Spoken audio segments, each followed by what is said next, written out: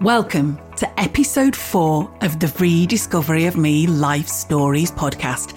Today's episode is all about the journey of self-acceptance. That took some real getting over. To be at the bottom, to feel like you literally are, to feel like you've got nothing when actually you've got everything. You know, to feel like that, it says it all, doesn't it? It's time to be your best version of you. No fluff, no nonsense, only practical ways for you to be your own extraordinary. We learn from the real stories of real people who've been there and survived the life challenges that we all face. Remember, one person's story can be someone else's survival guide. Welcome to the Rediscovery of Me. I'm your host, Holly Hartley. Well, lovely people, here we are, episode 4. Can you believe it? We're off the beach and afloat in the water. As ever, it's really great to have you here. I have been so incredibly humbled with the support that I've received to date. So an incredibly heartfelt thank you from me. If you haven't done so yet, please make sure that you subscribe and leave a review. And please make sure that you share on all your social media channels. So, enough waffle. Let's get on with this week's show.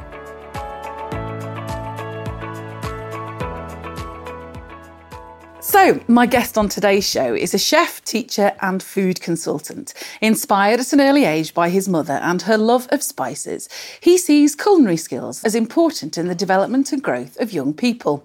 In fact, he sees food as a critical part of everyone's existence and believes that through food we can feed not only our bodies but also our minds and our souls. Today, he's a successful entrepreneur running his own food, education and training business, but things haven't always been this easy. As a child, he struggled at school and in later life, he became critically ill. His style is energetic and fun, and he's always looking for ways to challenge himself and others around him. I have, he says, a creative drive to do things differently. He is, from Feast with Friends, Cris Cohen. Hi, Cris. Hello there. Nice to see you. Yeah, you too. Thank you so much for coming on and for agreeing to be one of my very, very first podcast guests. Yeah, it's a pleasure. And here we are on location in beautiful Buxton. Amazing, yeah. So Fantastic. For listeners, if they hear the odd knock or bang or person in the background or even heavy machinery, that explains why, as they're doing up the crescent next door. Yeah. So I believe you're kind of from this neck of the woods as well. That's right, yeah. Yeah, I also believe this place is one of the first, if not the first, formal hotels. Ever? So yeah, it's almost like the place where hospitality started. Wow. Yeah. We are at the cradle of history as we speak. Absolutely. Well, talking of history, let's go back a little bit with you then. So, as I said in the introduction, I read that on your website that you have this drive to do things differently and you love creativity. So tell me a little bit about what that means and what creativity means to you. Okay, so creativity is not the discipline. So it's not art, it's not designing, it's not those things that we often associate it with.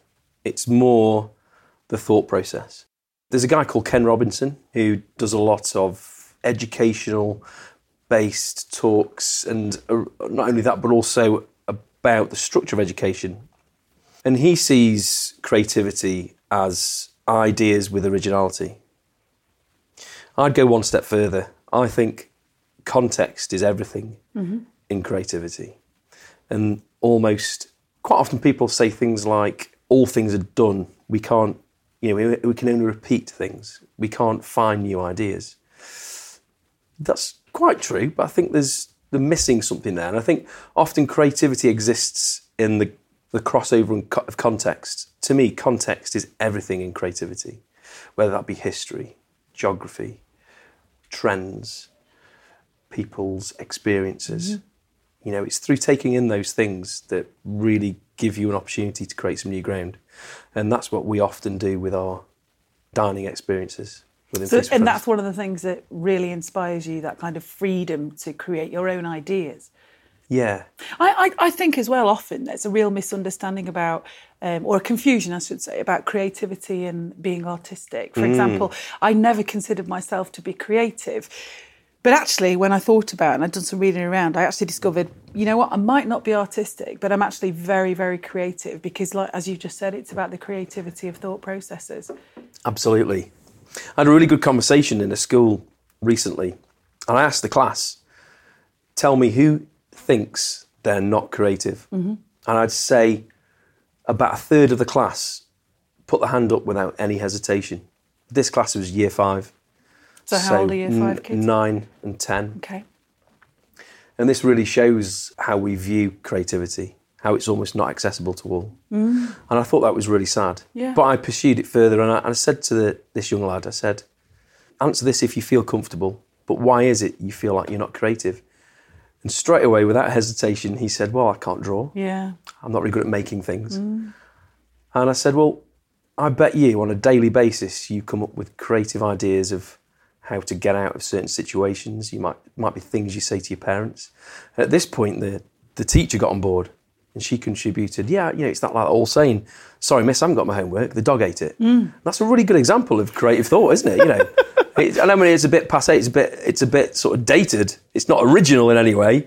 And I'm sure you're the same, if any child said that in a class, you'd be like, behave yourself, absolutely no way. But it is a really good example of creative thought, And it's interesting, actually, the way that plays out in people's lives and the impact that ability to be creative and have that kind of fluidity in thinking impacts on how successful people become. Yeah, I can see how I now work as an entrepreneur, and I guess I'm becoming more and more comfortable with associating myself with that word. But yeah, creativity is massive. Thinking differently is massive, because without that, you're not going to embrace those creative opportunities. And do you think that ability to think with agility and difference has been one of the things that's enabled you to be a success despite, these really quite significant challenges that you faced in your life? Yeah, I think that's what's kept my want to succeed alive. So from a much younger age where I didn't see a way forward, I think that creative brain was always telling me that there was a way forward and there was success potential. So let's go back there. Let's probe a little bit further there.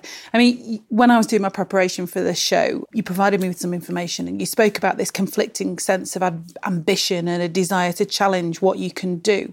And actually these kinds of set thoughts that maybe you had from quite a young age about what you were actually capable of because of some of the experiences that you had as a child. School was a big challenge for you. Absolutely, yeah. So tell us a little bit more about that. Yeah, so my memories are from a very young age, experiencing complete frustration at simple things like not being able to spell my name. So name cards on table, what is now year 1, year 2. I was one of the last in the class, if not the last, to have a big name card. My name card was Christopher. They might as well stuck a few more names on there and just made it go all the way around the room. It was just like, how many letters am I going to have in my name? Compared to somebody called Ian. So from a young age, I wish I'd been called Ian, simply because I could have probably spelt that much quicker. So being called Christopher was like a bit of kind of embodied those early years and the frustration personally, not being able to spell, and that realisation that maybe school was going to be a bit of a challenge. You later found out that you are in fact dyslexic. Yeah. So what age were you diagnosed? Incidentally, not until after school. Right. As is so true with so many Yeah, people. so my mum always said it. You could argue whether that was a good thing or just another sort of challenge that I saw that that I couldn't overcome at the time. But it wasn't until I started to think about becoming a teacher that I wanted to sort of improve my education that I then had a test. I think I must have been about maybe 24. Wow. There was a bit of a probe done in secondary school, but there was never any follow-up from it. I remember sort of a teacher coming into the lesson and taking a book away, and I thought, crikey, what have I done? I've done something wrong. As I often felt like I had done something wrong. And there was never anything said. And my mum said to me that night, did your teacher say anything to you today about that test? Absolutely no idea what she was on about, and that was some kind of probe into whether I was dyslexic, but nothing ever came of it.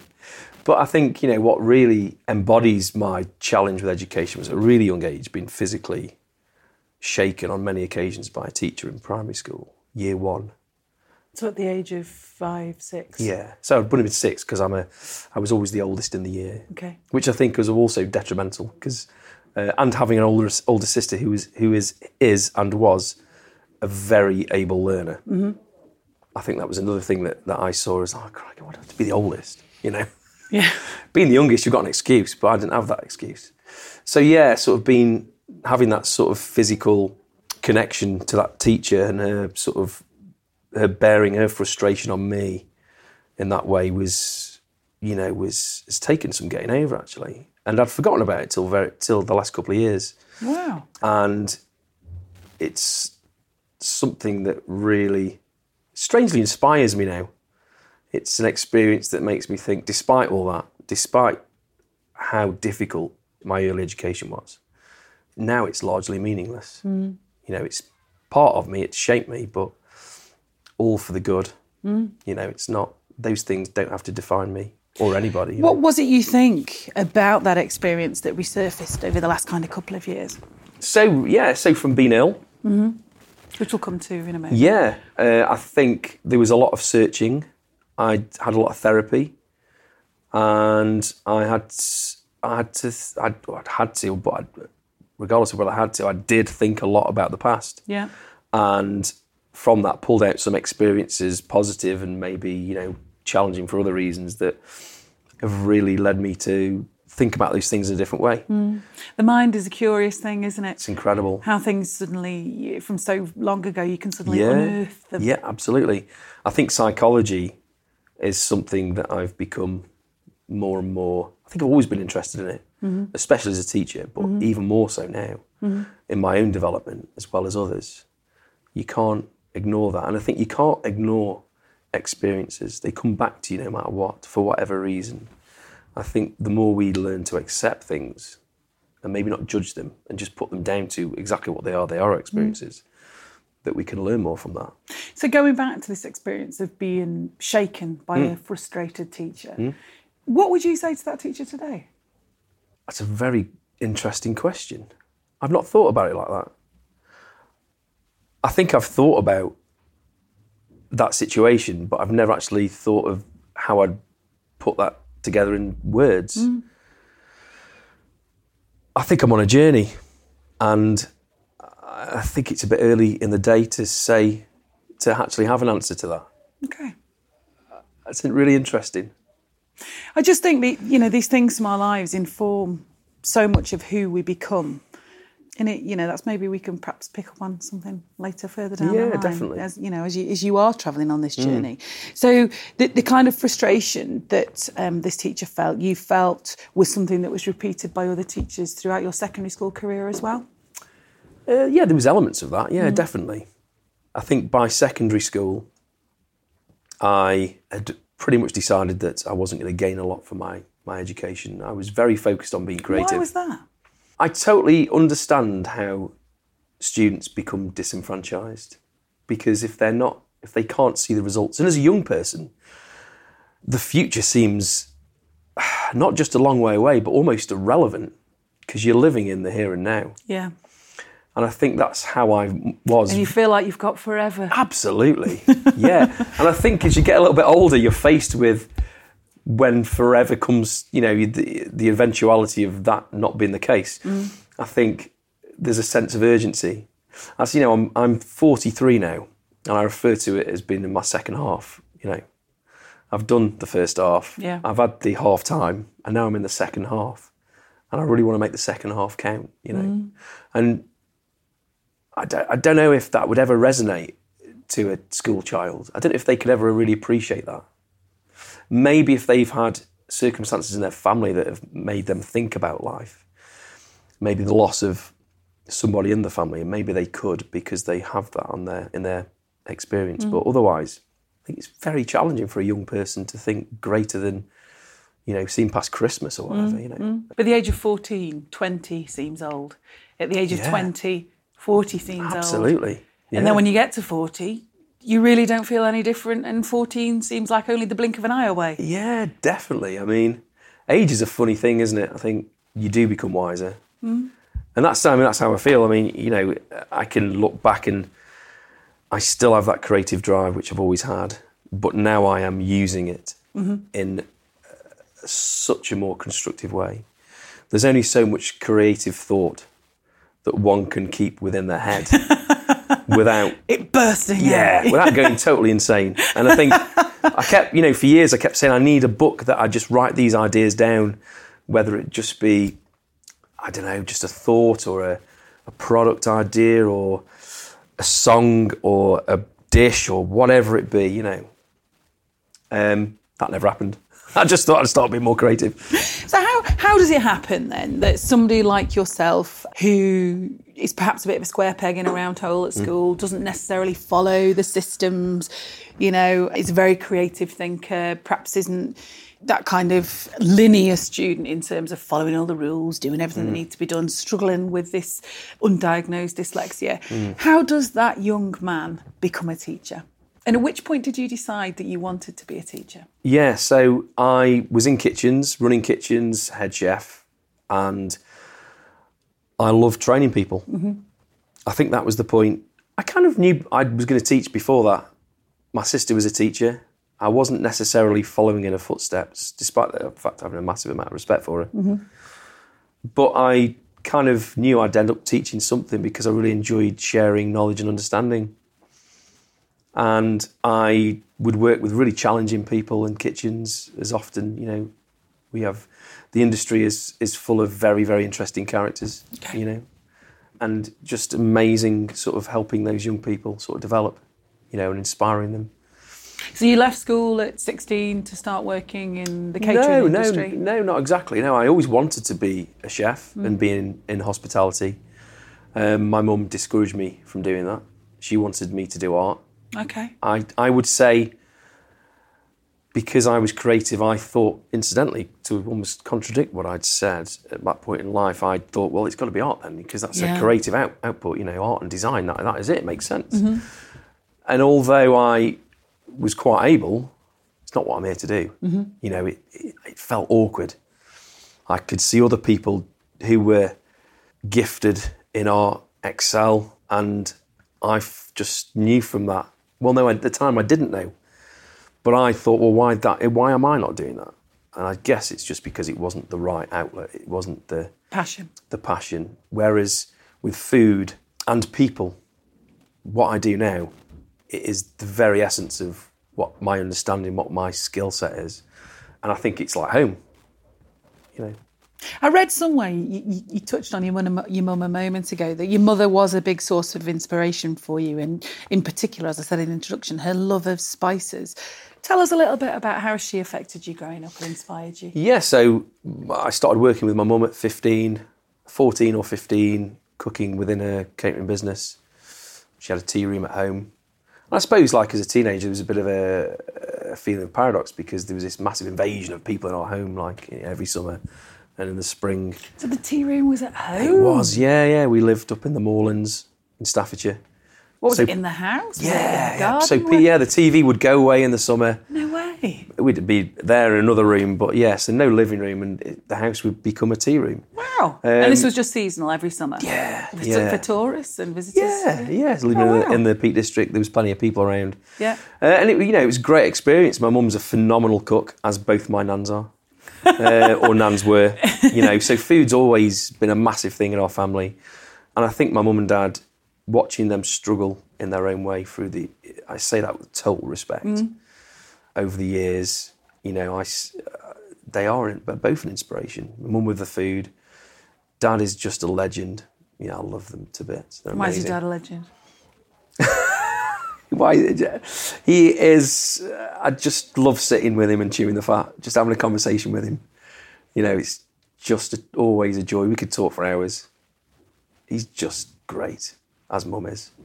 But my mum, sort of, with the catering, is it interesting how she didn't want me to do that? She said, "You'll have no life." Well, because of antisocial hours and sacrifices, as you saw yourself in your home from quite a young age. Yeah, absolutely. But really, if you've got that draw to something, that passion, that connection, you can try and ignore it. You can try and switch it off, but it's going to be there every single day. And that's the way, I went on to study at university. I chose a design degree. How successful were you as a teacher then? You've obviously talked about your passion for the subject and the need that you feel to develop skills and knowledge rather than just check boxes covering the curriculum in the lives of young people. How long were you a teacher, and tell us a little bit about your success as a teacher? Yeah, so classroom teacher for about 4.5 years. Okay. It depends how you judge success. I was at a point where I was looking actively for a promotion. I was really passionate about my subject, but also the psychology of learning and how that looks in the classroom, but also how that looks in, the eye of a teacher, and how a teacher can be best equipped in the classroom. Really interested in that, and still am.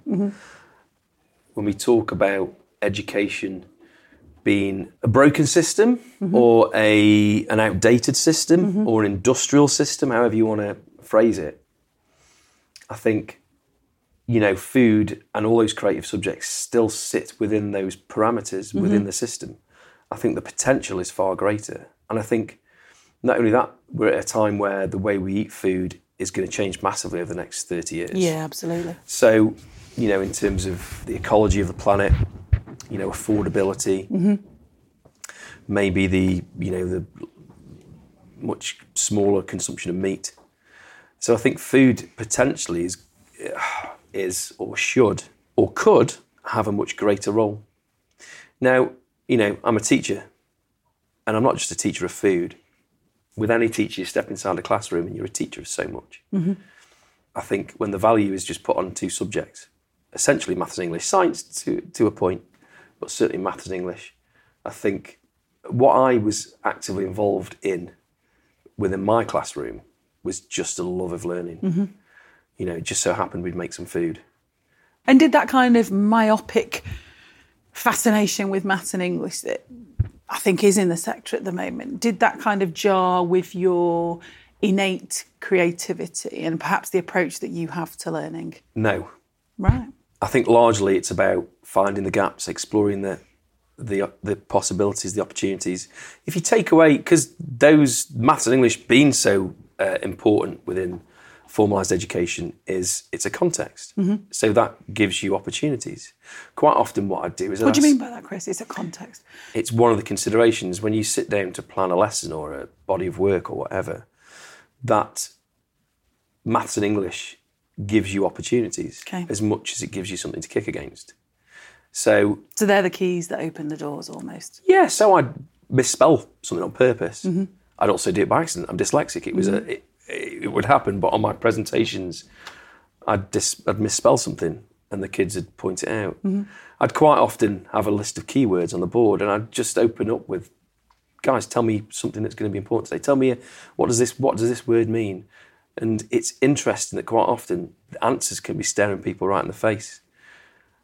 And it's not until they understand your learning culture and that becomes embedded in what they do when they step inside your classroom that you switch on their learning to a higher level.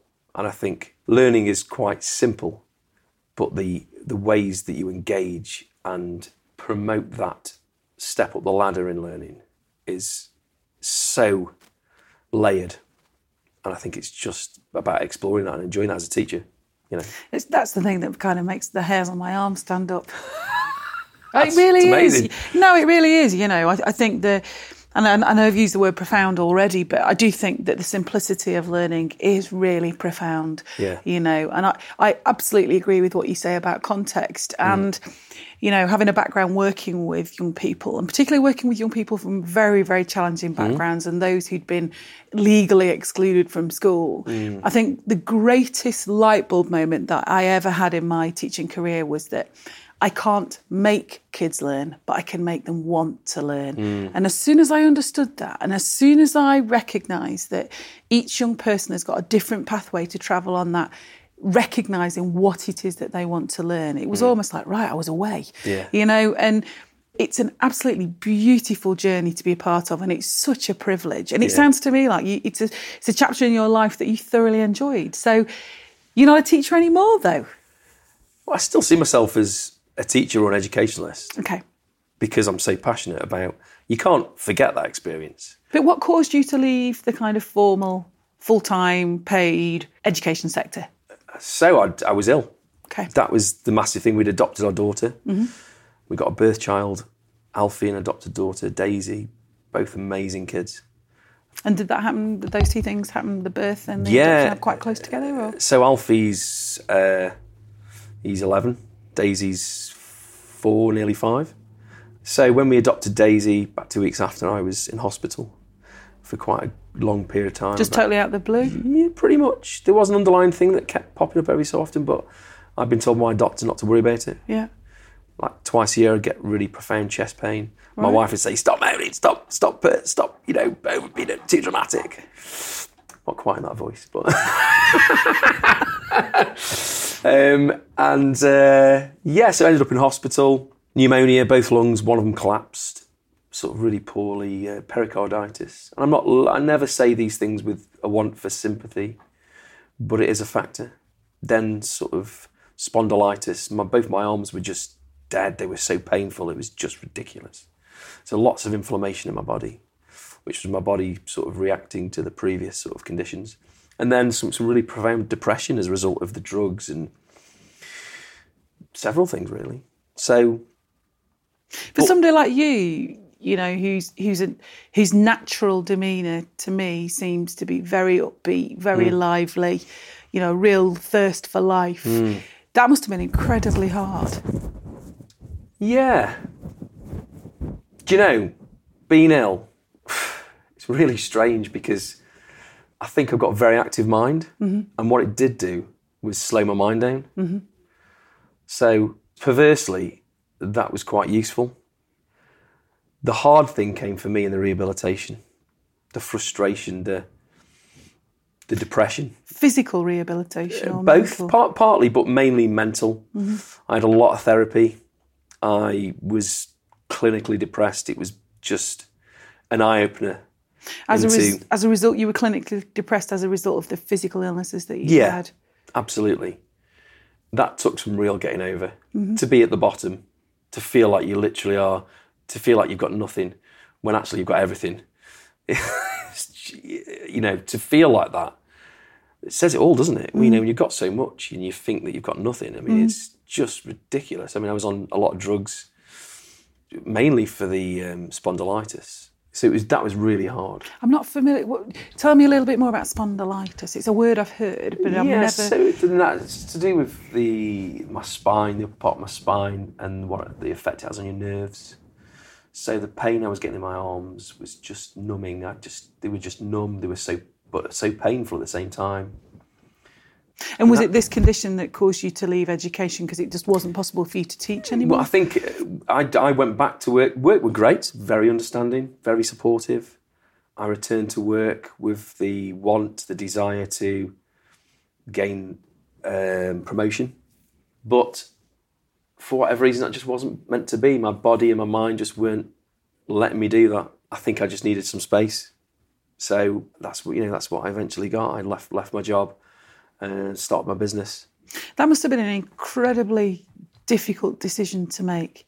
Almost, did you feel a little bit like, you're obviously going from a job with a salary, you're married, you've got 2 young children, regular income, almost feeling like you're stepping into the abyss, I guess, because, Yeah, no, I agree. That's one way of looking at it. I think there was also that element of just enjoying the challenge and being alive. And that's really what drove me to do that. As somebody owning their own new business, small business, I have regularly looked at jobs pages in the last 2 years, and other people who own their own businesses, small businesses who are at similar sort of stage to me, say the same thing, and they'll say it in a way that is almost regretful. I'm like, no, embrace it, because you're only going to end up thinking, I'm not going to change. I'm going to carry on with this business because it's what I love. Yeah. But it's a reminder, isn't it? You look at that and you think, that's what I could have, that's what I could do, but I don't want to go back to that because I've been there. I want to move forward. Let's go back a little bit. I'm interested to hear a little bit more about your struggle with your depression. Yeah. You spoke about feeling like you had nothing. And I think it's incredibly heartwarming to hear a man, speak in this way. And I think it's really welcome in society these days that this is something that male mental health is discussed now far more openly than I think it ever has been before, which I think is absolutely critically important. Absolutely. I think for too long people have felt that mental health is a sign of weakness or whatever. But tell us a little bit about how it felt and also the road to recovery. So, yeah, I think on a daily basis, it was just for a period of time, it was that thought of just having a black cloud following me around. That black cloud, you know,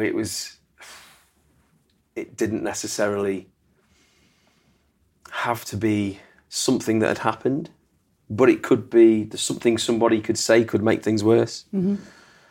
People could be positive and say great things, but that would be meaningless. And I think when you're in that state, it is very much that thought that nothing will change how you feel. But, you know, strangely, through any time that I've had sort of with a battle with myself, I've always had that somewhere within me, this real sort of positive glimmer, you know, that just shines out and always drives me forward, which, you know, I don't know where it comes from, but it's there. And in the darkest moments, I've always thought something like taking my own life, that would never apply to me because I feel I've got so much more to offer. And I think if you focus on the things that other people value in you, or, you know, are of value, things that can seem insignificant in those times, then there is a way forward. And most of those things, almost all of those things, are based around people. You know, I think the thing I left education with was a feeling that education, despite all the wonderful things I experienced, and they were largely around people, there is a feeling, I think amongst teachers, certainly myself, that there's a lack of value of people. And that left me with this real desire to value people more in my work. And that's the thing I put at the very front of everything I do, whether it be with a school or private clients or a community-based project. People are everything. And it's that connection with people that really drives me forward, you know, that sort of element of selflessness, you know, that's a truly wonderful thing, and should be explored more. It's interesting with the PSHE obsession in schools now. Oh, let's all be more focused around the whole person and help them develop. Well, I think all amazing teachers already do that. I think there is no burden. And often things said is, well, how are teachers going to have time to do this extra initiative? Well, the great teachers already do that. It's just who they are as people. And I think, yeah, for me, getting over my dark time, if you like, post being ill, was really sort of helped. I mean, the therapy really helped, but also having people around me like my wife, Ellie, really helped me sort of move forward. And I think it is that thing, isn't it? Being able to see a way forward is massive. Sorry. No, I was just going to say, you know, you spoke really eloquently about the kind of the light in the darkness, and even at times, you know, the light may well have dulled. It never went out, and you were able to always kind of grasp that. What do you think are the most important things that you learned maybe about life or about yourself from those times of real challenge? The one thing that I left behind with all that was a lack of self-esteem. It's something I'd carried for years, partly due to with education, partly to do with other life experiences. I say education, my formal education as a pupil. I think through my personal development, that time that I had being ill really helped me to leave that behind, which I never thought I could. I never really understood what low self-esteem was until I sort of looked it in the face and said, that's what's holding you back. And then... Tell us a little bit more about that low self-esteem. What we're talking about here. It's like a lack of worthiness, like feeling like you can't achieve that, you can't do this, you can't, you know, that you wouldn't be able or worthy of having that job or doing that thing with those people or being able to achieve certain things. So what was it about being ill that enabled you to free yourself of the shackles of that? So I think the person that I was at the time, and the shackles, if you like, the things that held me back, those things were part of me being ill in some ways. I think, it was all very connected. I think through being ill, I'd sort of looked at a greater perspective of how I thought about myself and other people and just life in general, and just started living more, started accepting things and not dwelling on them. I think, fear plays a massive part in holding people back. And it's not until you look fear in the face that you can maybe see it as a bit of a challenge, if you like. And, we can all find fear in just about most things if we look hard enough. Or we can show it 2 fingers and just move on. And I think that's what I have learnt to do better. Perversely and paradoxically, if there are times when, through taking risks, you experience that fear, but it's not about owning it, it's about challenging it. I think. Do you think getting older as well helps you to combat the fear? Yeah.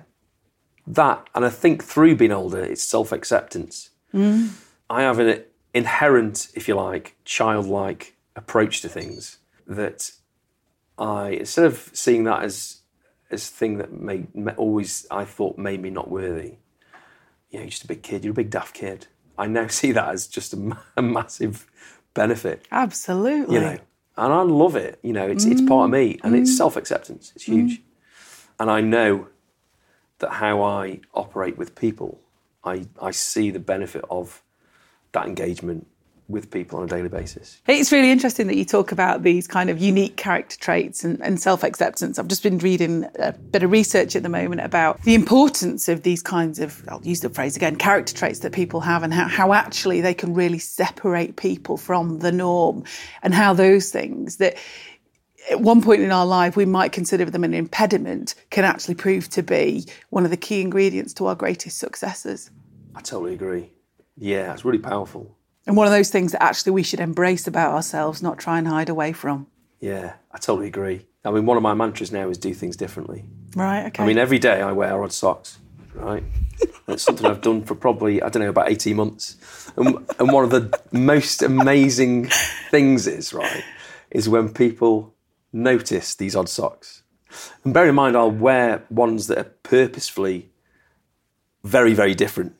I'm not trying to hide it. Yeah. They'll say, you've got a matching pair at home. And when I say I'll wear odd socks every day, we part that conversation, we part ways with them still believing that I just couldn't find a pair of matching socks. You see it in the faces, it's hilarious. And I love that. I absolutely love that. Sometimes those little moments in life, those little exchanges that we have with people, if you don't just stop, I'm going to quote Ferris Bueller, if you don't stop and look around every once in a while, life will pass you by. And that is so true. I could not agree with you more. Yeah. Do you know that song from Ferris Bueller, Yellow? Chicka chicka. Yeah. Just that comes into my mind every time. Brilliant. But I think the notion, as you've just said, of stopping every now and then and looking around and appreciating and giving yourself the opportunity to, I think it's for some self-forgiveness as well, and some self-acceptance and, to appreciate what it is that we have in life, I think is absolutely crucial. It is. This morning, I was talking to my daughter, and with my daughter, Daisy, most days there'll be this moment of where she just makes me almost weep with absolute joy. But at the same time, later in that day, she'll almost make me weep with just utter despair. Something about being a daughter, I think. I don't know. I'm glad it's not just me. Yeah. So, we were talking about something, and she was saying to me, she was trying to get a rise out of me, basically. She kept saying, Daddy, you're just going to try and tell me one of those silly, stupid jokes again. Anyway, I said to her, I looked in the eyes, I said, Daisy, in a world that is often not beautiful or you see elements of that challenge beauty, just be beautiful. And, we looked at each other. She's 4 years old. We looked at each other. And I don't know if she was thinking, Daddy, that's lovely, but really, come on.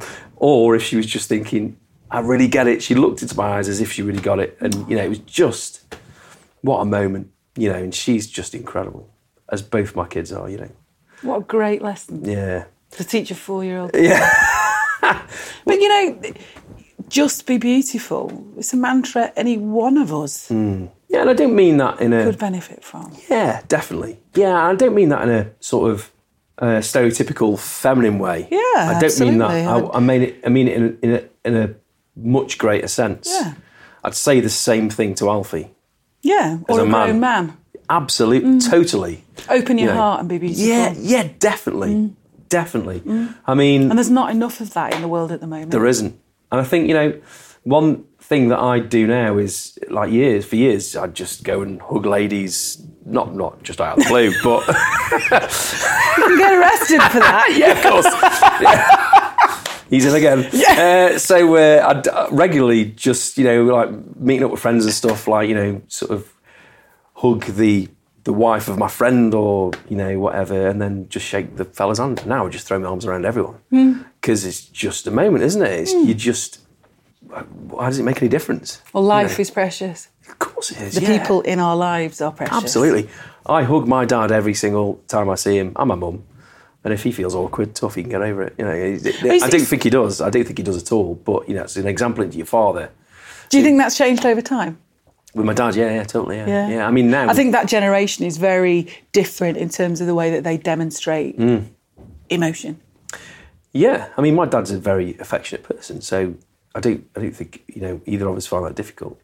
With my son, he's 11, Alfie's 11, so I still kiss him.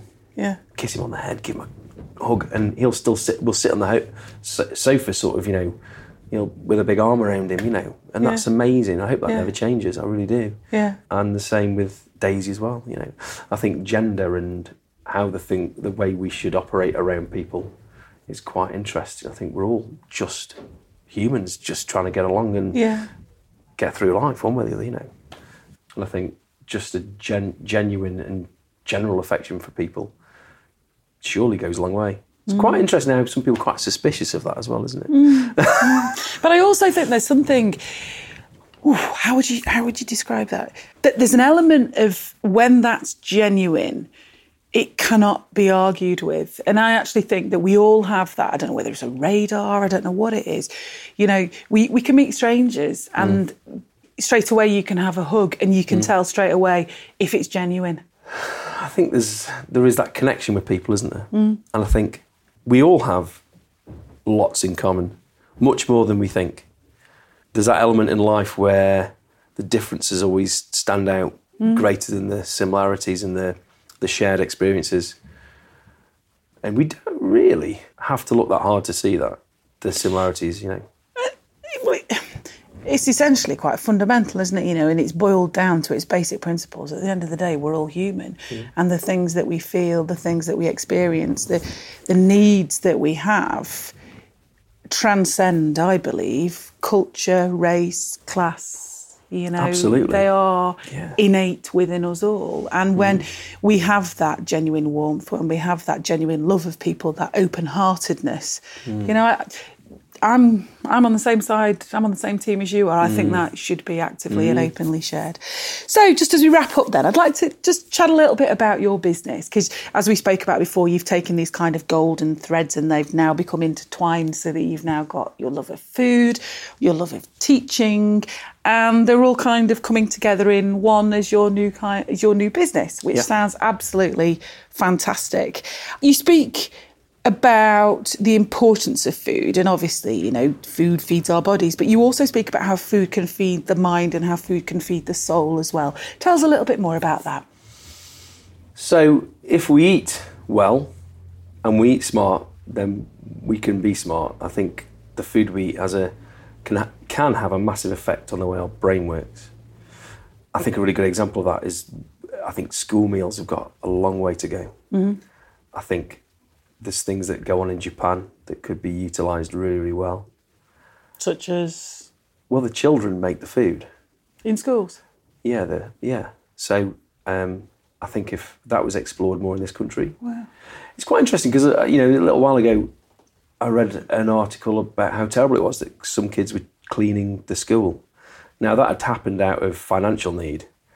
But I think there's also really having respect for your environment, not in an authoritarian way, but just in a responsible way, is a really good life skill and really good way to learn about your environment and the things that are around us, you know. And is that imparting of life skills one of the key things that you see as critical to the way that your business works at the moment when you work with young people? Yeah, I mean, like I said before about teaching isn't about just the context of the subject that you're teaching, it's about everything. You can't step into a classroom and expect just to get that little tiny message over about, I don't know, how a sauce thickens using flour. I mean, it's a much greater thing. You talk about everything in a classroom. Some of the things that, you know, that whole experience is huge. So everything I do in my business now is about that. And just to link to the stuff that I do with private dining with my private clients is that quite often a client will come to me and say, oh, we've got a celebration and we want to make it personal. So what we do is we tailor the canapes through life experience. So the last big one we did was 26 people in a marquee. And I did a bit of research into Brian's, it was Brian's 80th, into Brian's life experience. He'd had a really interesting life. So, for example, one thing he'd done, he'd been a merchant sailor. So we did a little gin-cured salmon as a canapé. Little nods and winks to things in his life. He'd run a car company. So we made a little reduced consommé, like an oil slick. You know, so we're just having fun with context. And also real meaning as well. Yeah, they were presented in little gift boxes with pictures of words associated to his life and pictures of things he'd done. And Mark, who was our client essentially, because we'd liaised with him to plan the event, he'd given us a scroll of Brian's life. So that was like attached to the top with a bow. I mean, what a beautiful way to start a special meal. And for everyone to share in those memories of that guy's life, you know. And that's what we do. We connect with people. Sounds fantastic. Yeah, it's amazing. I love it. And really tying in with your ability and your skill to be creative and childlike, actually. Yeah. Because you're having fun and playing. And yeah, absolutely. Yeah. I think the thing sometimes I don't appreciate is I see myself as but, you know, my key things has been education and teaching. But actually, when you pull apart those events, there's a lot more that we've done within them. They're incredible experiences, not just for those dining, but for myself and people that help me out on those events. And my advice to those people who help me out are just be yourself. The hard work's done. We are part of that event. That's why they've chosen our company, because they don't want that awkwardness between caterers and people dining for whatever occasion. We're very much part of it. And So you don't see yourself as simply providing a service. It's more than that. Yeah, because we've had it through the planning process. We've engaged in that connection. They get a sense that the value that, not value in terms of money as such, but value in terms of the product that they're getting from us is about people. We've done the research, we've asked the questions, we want to provide something that is not just about memories, but also creates memories. And what I'd also say is that we're just a part of that. The food isn't everything. When you sit around a table, things happen. When you discuss those things, things happen. And I think in that moment, to provide the food as part of that occasion, it's incredible, you know. And I really relish and enjoy those moments, whether that be education or those dining experiences, you know. I think some people's opinion of what I do when I talk to them is they see that as the private dining as being the real cream on the cake, if you like, the icing on the cake. But I just see what I do as servicing different people's needs in different ways. I don't hold anything in greater value or greater esteem. I think everything, all those things we do have value because what we do is rooted in real quality. Which, interestingly, at the minute we're going through a rebrand. So we've been in business nearly 2 years. I say we because I see the business now greater than myself. I think, and that's within my plan to develop and employ other people and to educate people within the business. We've got some fantastic projects coming up. But the rebrand is born out of that idea of connecting with the clients and the people that we're engaged with. I suppose when I started off, I didn't know who these people were. And I now know their wants and needs. And most interestingly, everything has been in one pot. So Feast with Friends is everything in one pot, education and dining experiences. Now what the future is going to bring with the business is that it's going to be two separate things. So there's going to be Feast with Friends, which is the dining, and Feast Ed, which is going to be the education side. So fantastic. I now understand through that experience that the wants and needs of education and the wants and needs of people in dining. Saying it now, it sounds so blinking obvious, but really the language and the way things look within those things, even though the quality and the content is very similar in many ways, they are very, very different. So yeah, that's from October, two separate businesses. Fantastic. So yeah, exciting times. I was reading on your website about some of the work that you do with young people and how you use food as a medium to access the wider curriculum, you know. And as a parent, I just thought it's absolutely fantastic. You know, you spoke about some of the classes that you deliver where you explore ancient civilizations such as the Mayan Empire, the Egyptians, the Romans, and how you can adventure into outer space, stepping back in time, visiting prehistoric cavemen. Tell us a little bit about how that resonates with young people. Yeah, so a lot of those examples are from the primary curriculum. Now, primary schools have something amazing within their curriculum, and that is based on the broader learning. And it's still there, despite all the things thrown at primary sector, education in general, that, learning is very narrow. Their curriculum time based on topics is a lot. It's where we tend to step in. Mm-hmm. It might be the introduction of a new topic. It could be to contribute to it. And that's what we tend to do when we go into schools. And it tends to be over a term or something like that, working with each year group. So working with a great school down in South Stafford, Flashleys, next year, they got me in at the end of last term to go and work with the teachers to prepare. And that was so fruitful, having that extra time. Brilliant. I'd highly recommend that any school leader invest in that. For Key Stage 1, we put together a project which is called Space Isn't Rubbish.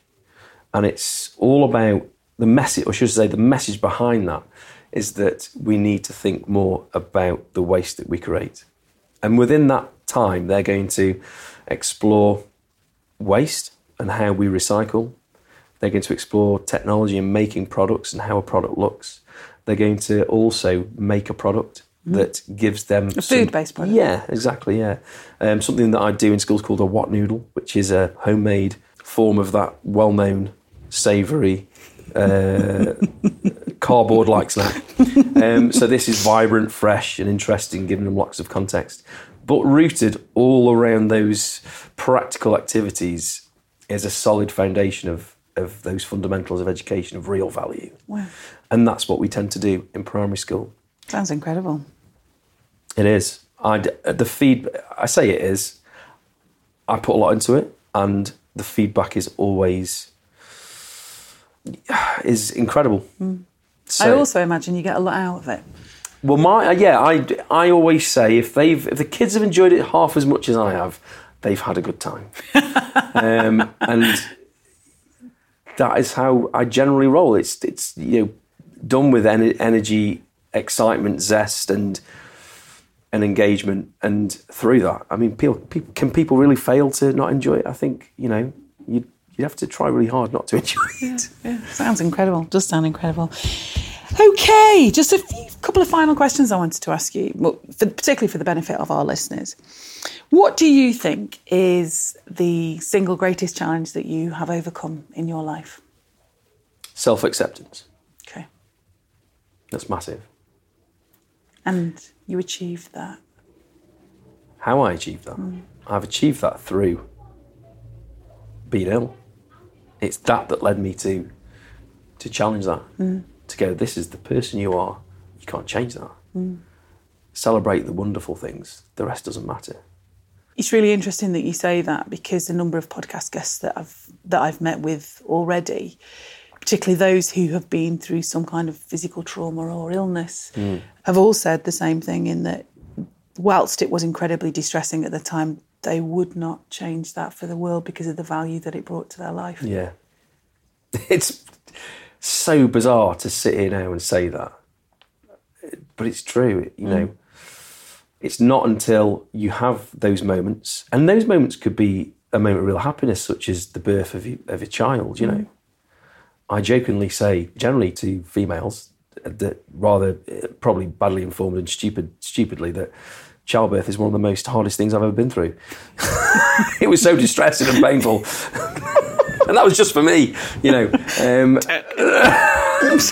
But that said, yeah, so those moments can come from beautiful moments. They can come from things like, you know, having a child. They can come from a more challenging moment like illness or the loss of somebody. I think generally speaking, when you're against adversity or in a beautiful moment, it's isolated, you know, they can be quite significant in their own right. But if you explore them in positive ways, they can be the springboard for amazing things. And that's certainly how I feel with the illness that I've experienced. That's great. Thank you for sharing that. And finally, if you had 3 pieces of advice to share with our listeners, what would those 3 things be?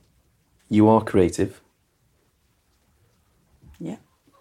Embrace people and challenge fear.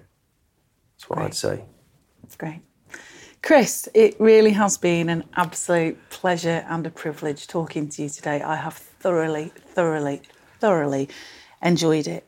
Thank you so much for being one of my very first podcast guests. It's been great being live here on location in Buxton. And I'm sure, no doubt, we've got some very, very interesting and challenging noises going on in the background as they're developing the beautiful Crescent, soon to be Spa, which I believe is opening in about 6 months' time. For listeners to find out a little bit more about you, where can they get hold of you? Yeah, so thank you, Holly, for inviting me. I've really enjoyed it. And yeah, it's been challenge, hasn't it, with the noises? But that's, again, it's one of those things you've got to This is live. Absolutely. Yes, so they can find me at feastwithfriends1@gmail.com. That is email. I was just thinking through that, because I'm going through a rebrand, there's going to be a couple of new websites. So I'm not going to share that yet. Hopefully I can share that at a later date and we can attach that. Well, we can put that in the show notes at the bottom here, so everyone can have a look Brilliant. down below where they download their podcast. But yeah, on Facebook at Feast with Friends. Fabulous. Great. Thank you. Cris Cohen, thank you very, very much. Thanks, Ollie. Chris's story, whilst likely different in context, is probably achingly familiar to those of us who still struggle with accepting and liking who we are as individuals. Many of us live not knowing who we really are, and we get confused by the fact that we're almost a collection of different people, all in one body. The truth is, the majority of us still struggle with self-esteem and often get embroiled in the dark loneliness of self-doubt. The irony is that we believe we're the only ones who feel this way. Not true, my friends. We're all caught in the same internal battle. As Cris says, people are everything. Connecting with others is one of the brightest lights that can shine in the darkness. You don't have to be alone in your struggle. Reach out to those around you. I hope you've enjoyed listening to this episode of the Rediscovery of Me Life Stories podcast, and that in some way it's added value to your life. Thank you for joining me. I've been your host, Holly Hartley. Please make sure that you tell everyone you know who might benefit from listening all about the Life Stories podcast. It's free to listen to, of course, in any app that supports podcasts. Make sure that you click like and leave a review. I'll see you, you incredible person, on the next edition of the Rediscovery of Me Life Stories podcast, where we'll explore midlife career change. Remember, one person's story can be someone else's survival guide. You are enough.